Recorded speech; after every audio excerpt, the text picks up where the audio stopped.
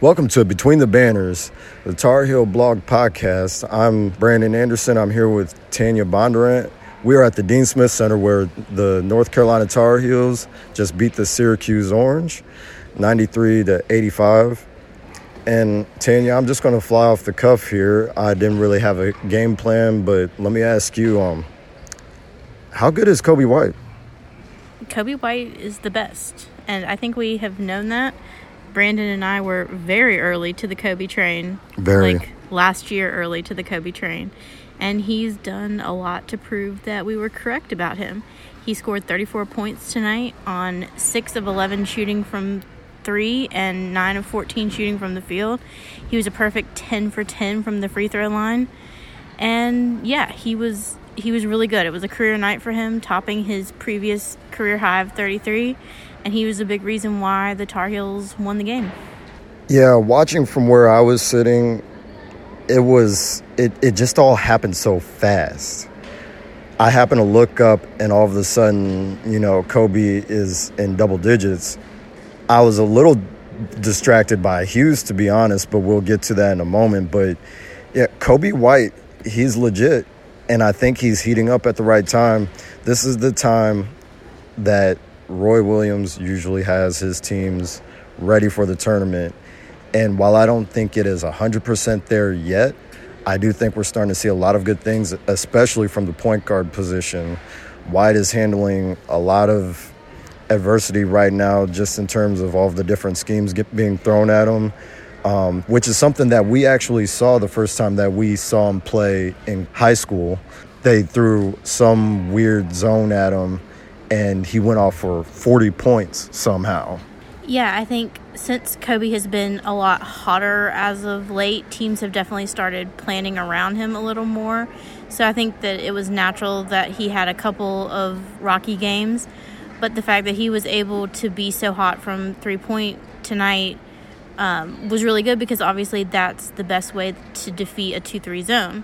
So his teammates weren't really able to keep it going from beyond the arc, but the fact that Coby could hit 6 of his threes was really important for them. Yeah, and speaking on the team in general, I thought that while percentage-wise things weren't great, UNC shot 40% from the field, shot 31% from 3, but I feel like the ball movement was really good nonetheless. It could have been a little crisper, but Syracuse is very good just very good about disrupting you. So, there's going to be hiccups. I remember very few turnovers in the first half. I think UNC finished with 3 turnovers in the first half. They did a good job getting the ball around, not causing, a bunch of issues themselves. Shots just weren't going in maybe as much, but, they found a way to pull through. I think the biggest thing was that Carolina was down 3 at halftime, and you felt kind of good about that because Syracuse was absolutely unstoppable from distance in the first half. That one player, Elijah Hughes, made as many threes I think it might have been one more 3 in the first half than Syracuse as a team had against Duke. So it was very out of character for Syracuse. They shot really, really well in the first half, but Carolina went to the locker room only down 3. And I think that was huge because you could kind of see how it was going to be difficult for Syracuse to keep up that pace in the second half. And that is exactly what happened. Now, am I correct in saying Hughes didn't even score in the second half? Does that sound accurate? Correct. Hughes did not score in the second half. He went 5 for 9 from 3 in the first half for 15 points, and he did not score in the second half and actually fouled out late. Yeah, that was a bit of a shock, the way that he was going. By contrast, Tyus Battle had 8 points in the first half and finished the game with 29. So he picked up all of Hughes' slack in the second half. Yeah, and I definitely expected Battle to kind of heat up at some point during the game. even before the game started, I had a feeling that Battle and White were kind of going to have this back and forth. Obviously in the first half it didn't quite seem that way, and then he just caught fire and he became unstoppable. It was impressive. Credit to Syracuse. They played really hard. I thought that things were looking pretty rough going into halftime. It thankfully, things kind of, Carolina started picking up steam and everything worked out in the end and came out with the big victory. I think the biggest thing was that Carolina came out of the locker room on fire. I thought that was really important because they were able to take a lead pretty early in the second half, and Syracuse came out a little bit cold. They were still shooting threes, but they actually weren't going in. So I thought that was really important.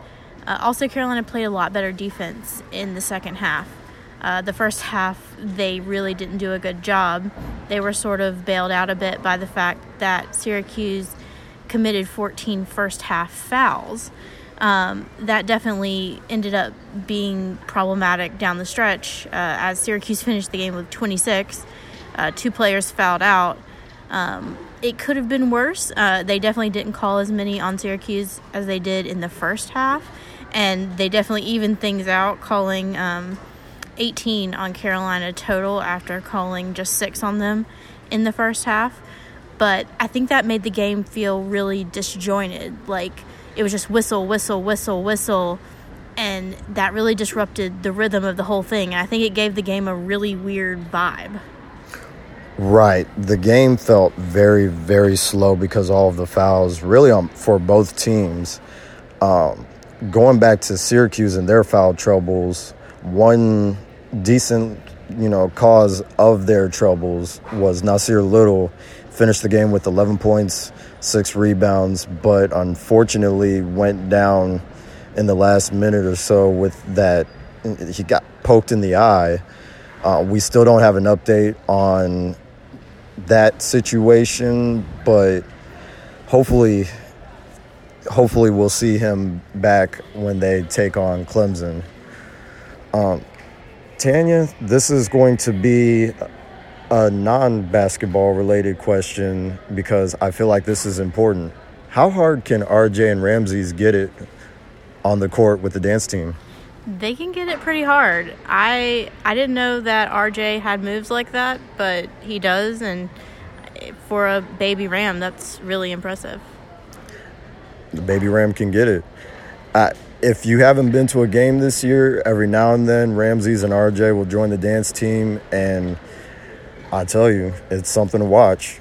So, one last thing, we have to address the elephant in the room.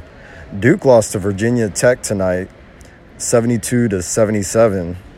Tanya, what are your thoughts on what was, at least to me, a rather unexpected loss? I know Blacksburg is a hard place to play, but once again, this all goes back to 2 top 5 NBA draft picks, All-Americans, Coach K, all of this firepower. We could talk about Zion Williamson not playing as much as we want, but did you expect this loss?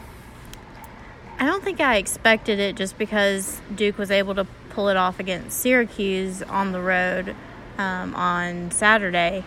But I think that this just goes to show you that, Zion is out, and a lot of people wanted to blame them losing to UNC on, the shock of it all, but the shock is worn off.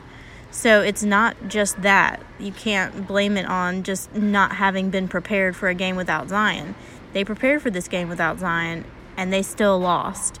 I think probably the most egregious thing that stands out to me in this game is that after burning Joey Baker's red shirt last game, he played 1 minute in the game against Virginia Tech, while Coach K let Jack White continue to be terrible.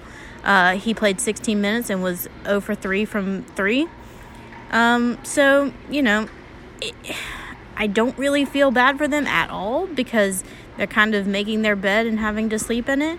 But I'm very glad they lost this game, if only because we need to put the narrative that, the only reason they lost to UNC was, what did Coach K call it? psychological turmoil or whatever from seeing Zion go down. Right. Yeah, and it's so dramatic for that to be a narrative to put out there, especially from a coach, because, I mean, I think any coach in sports, more often than not, they'll they preach next man up. You still have a job to do. You're still a really good team. Duke is still a really good team. But, when you have players like DeLaurier only scoring 1 point, Baker only played 1 minute, Goldwire only played 1 minute, O'Connell, he actually did pretty well, but he only took 2 shots, 6 points, so both of them were from 3. Just so everybody knows, I just saw Nasir Little down on the floor going back towards kind of the locker room area. Didn't see anything on his eyes, so he may be okay. We don't know, but just throwing that out there.